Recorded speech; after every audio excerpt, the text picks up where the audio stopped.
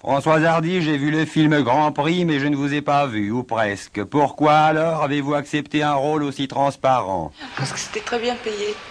Bien. Pourquoi, en changeant le style de vos chansons, n'avez-vous pas changé également celui de votre coiffure? Je trouve pas que j'ai changé le style de mes chansons. Si?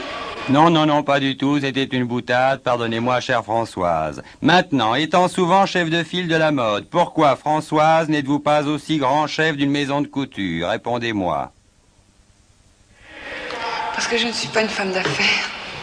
Françoise Hardy, si demain la mode était aux jupes très longues, porteriez-vous immédiatement des jupes très longues?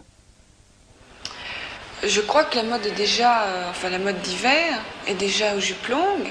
Et moi je porte ce qui me va, que ce soit long ou court, si c'est à la mode, si ça me va, je le porte. Très bien. Pourquoi maintenant ne vous mariez-vous pas, Françoise? Parce que je n'ai pas trouvé l'âme sœur.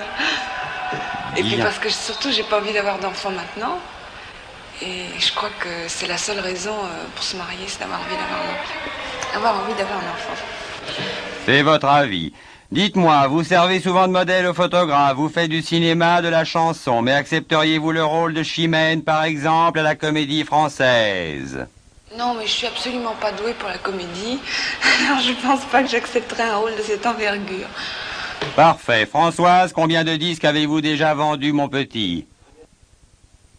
Alors là, je ne sais pas vraiment. Françoise Hardy, accepteriez-vous de vous couper les cheveux pour un rôle important? Je ne sais pas. Peut-être, ça dépend. Vous ne savez pas non plus. Très bien. Quelle est la chanteuse que vous aimez le moins? J'aime le moins. Ce que j'aime le plus, c'est Barbara. Ce que j'aime le moins, je ne sais pas. Eh bien, je vous remercie d'avoir répondu si longuement à mes questions.